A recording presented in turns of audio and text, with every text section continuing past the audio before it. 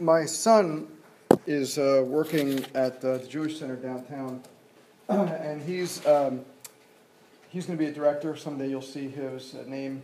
If you see Spielberg, you'll see Rubin Films. Please God. And one of the things he's doing is he's getting a chance to meet Holocaust survivors, which is really an amazing thing because there aren't very many left. Anybody who's a Holocaust survivor probably was a child during the Holocaust at this time.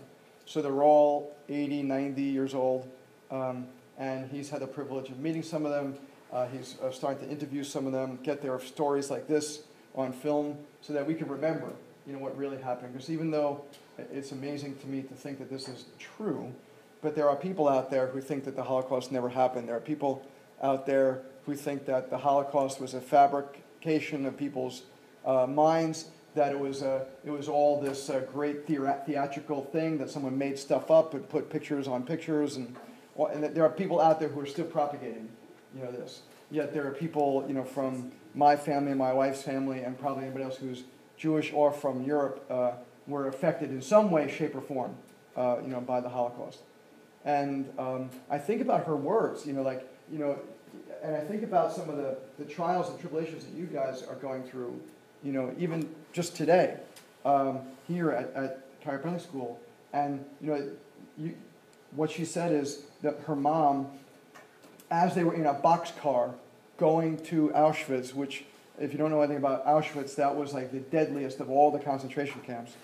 So as she's going to Auschwitz, her mom says to her, they can take away everything, but they can't take away what's in here, right? They can't take away what goes into your head.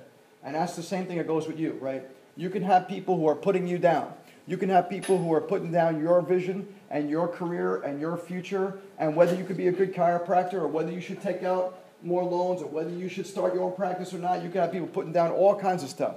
But nobody can take away what's going into your head. And nobody can take away. If you think you can do it, you can do it. But I guarantee you the opposite is true. If you think you can't, you can't.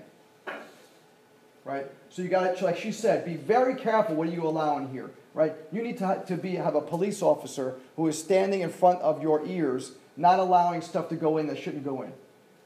Right? Because there's so much negativity that is easily propagated on you guys. Whether it's from well-meaning people or not well-meaning people, whether it's from Facebook or YouTube or the TV or the radio, whether it's your best friends or your parents or your grandparents, there are well-meaning people that will try to steal your dreams. When I decided I wanted to be a chiropractor, it was 1984. I was a junior, I'm in between a junior and senior year of college, SUNY Albany in New York, and I decided I wanted to become a chiropractor after having asthma for 15 years and having it go away in a couple of months' worth of care. And I called my grandma, all excited, who was in Florida. I said, Grandma, guess what? I decided to be a chiropractor. And she said, a what? And I said, a chiropractor. And she said, that's not a real doctor, because I was planning on being a real doctor. She said, that's not a real doctor. And I said, I know, but this is what helped me, right? For 15 years, I've been going to real doctors, and chiropractic helped me in a couple of months. She said, if you're not going to be a real doctor, don't talk to me. And she hung up the phone. And she wouldn't talk to me all through chiropractic school. All through chiropractic school. And I was down here, I was in New York at that time. Now I'm down here in Georgia, and it wasn't that far to go to Florida to see my grandma, and I never visited her when I was in chiropractic school. She wouldn't even take my phone calls, right? Because she said, I want my grandson to be a real doctor and not a chiropractor. And finally, when I was about to graduate, she called and she said, Drew, I want to tell you something. I was wrong. I was wrong. I should only celebrate whatever it is you want to do. And guess what happened a few months later? She died. Right? So I'm glad we made amends when we did. Right? But people like that will steal your dreams. Right? And my grandma didn't mean to try to steal my dreams, but she made me doubt myself. Right? And there are plenty of people in your life right now, whether they are teachers or friends or family or whatever, or the media for that matter, that are trying to steal your dreams. But nobody can take away what's in your mind. Right? What's in your mind is yours. You own it, and nobody can take that away from you. And you need to have that steadfast in your mind. And you need to have steadfast in your mind that you will make a difference. You know, so many of you come up to me during the course of time that I know you and I get the chance to talk to you. And a lot of you, some of the biggest doubts that you have to say is, how am I going to make a difference? Right? Why are people going to come to me? Someone was asking me just the other day, why are people going to come to me? Like, they can go to all these other camps. Why are they going to come to me? I'm a new person in town. Why would they come to me when I graduate? I'm like, well, why not? Why shouldn't they come to you?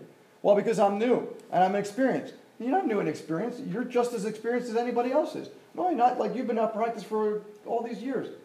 But you can make a difference. Right? One person can make a difference. And the idea is to understand how powerful you are. Look at, going back to the Holocaust as an example, look at Oskar Schindler. Right? I don't know how many of you guys know Oskar Schindler. Have you seen Schindler's List?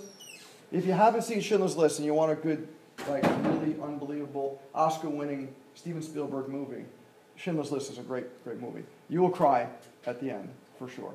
But Schindler's List is an amazing movie. Oskar Schindler, a non-Jewish person working in Austria, saved 1,200 Jewish people he had a factory and he hid 1,200 people and had them work in his factory to make the things that he was making. And he saved 1,200 Jews. And at the end of Schindler's List, there is a video that Steven Spielberg shot of all the people that have come from those 1,200. It's thousands of people that have come from those 1,200 people that one person saved. Right? And you say, how can I make a difference? Well, here's my challenge to you. You adjusted somebody today in clinic, maybe, or in your peak offices, right? And because of that adjustment, how do you know that now that person's life will be different, and now maybe that woman who was going to be infertile isn't going to be infertile, but you had no idea that one adjustment did that? Or how do you know that one adjustment, that guy was going to start developing asthma, and he didn't develop asthma, and he didn't die because of a sudden asthma attack, and that one adjustment changed it? How do you know? Right? Do you know? You have no idea. And how do you know that if that one woman, as an example, going back to that one, who was going to be infertile, and now she's fertile, and now she has a baby, and then that baby becomes a president of the United States, and you just affected a future president of the United States, do you have any idea how powerful your adjustments are? And yet you say, how can I be successful? How can I make a difference? Every time you touch someone, you make a difference.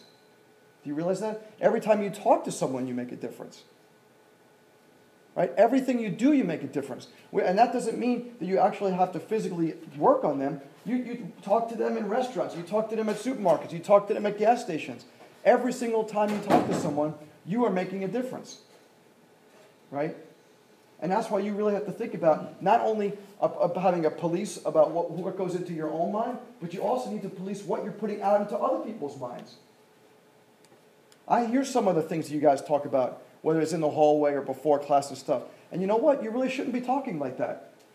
Either A, about those people, or B, about those topics, or whatever it is. You just should monitor your language, because what you say will come around and haunt you. Right? You put out negative, and then you start complaining and say, well, why is everything so negative? Well, think about the stuff's coming out of your own mouth. Right? Think about this woman. She was beaten, tortured, God knows what happened. In a couple years in Auschwitz, does she talk about her negative experiences there with horror and disgust? She mentions them and she moves on. And she talks about how beautiful how beautiful her life is, and how she's got these kids and these grandkids, right? And that, what was she say? She said, revenge was really great. I got these grandkids. That's my revenge. But what's even more important is what? Forgiveness. Right? Are you gaining anything by dissing this person, or dissing this group, or dissing this faculty, or dissing this, or ranting on Facebook? Is there any gain you are receiving? Probably not. And that's what I want you to think about, is that the stuff that comes out of your mouth and the stuff that goes into your head, these are things that you really need to watch, right? Because those things will create your future. And if you look back at your past like this, and you see a whole negative rant of stuff, then don't look forward and expect positivity, right? And if you are if you are finding yourself in this negative kind of rant, then I'm going to suggest that you try to shift your mind like she did. Shift your mind to forgiveness. Shift your mind so that your greatest revenge, this is Tony Robbins' quote, your greatest revenge will be success. That's what your greatest revenge will be. It won't be what you say on Facebook. It won't be what you go out and tweet or put on Instagram. Your greatest revenge will be success. And that's what you should work towards. Is living a life like, God forbid, anybody ever has to experience anything that Miss Edith Eger went through. God forbid. Right? Hopefully none of us will ever have to experience anything even close to that. Please God. But we should live our life like this woman, who's like 90-something years old and is still leaving a legacy, is still going into schools and working with the military and stuff. Shouldn't that be what we want to, like, I want to be her. I said when Lisa and I watched this video last week after Palmer showed this to us, I said, I want to be her when I grow up. Right? I want to be Edith Eger when I grow up. So that when I am 90 years old, that I can look back with such joy and such love and such forgiveness, even though we've all been through stuff, but I can look back and be as positive and happy and still giving and loving and have all the faculties like she has, right? That's my dream. That's my mission. And that's why I'm sharing this kind of stuff with you, because I want you to think about that too.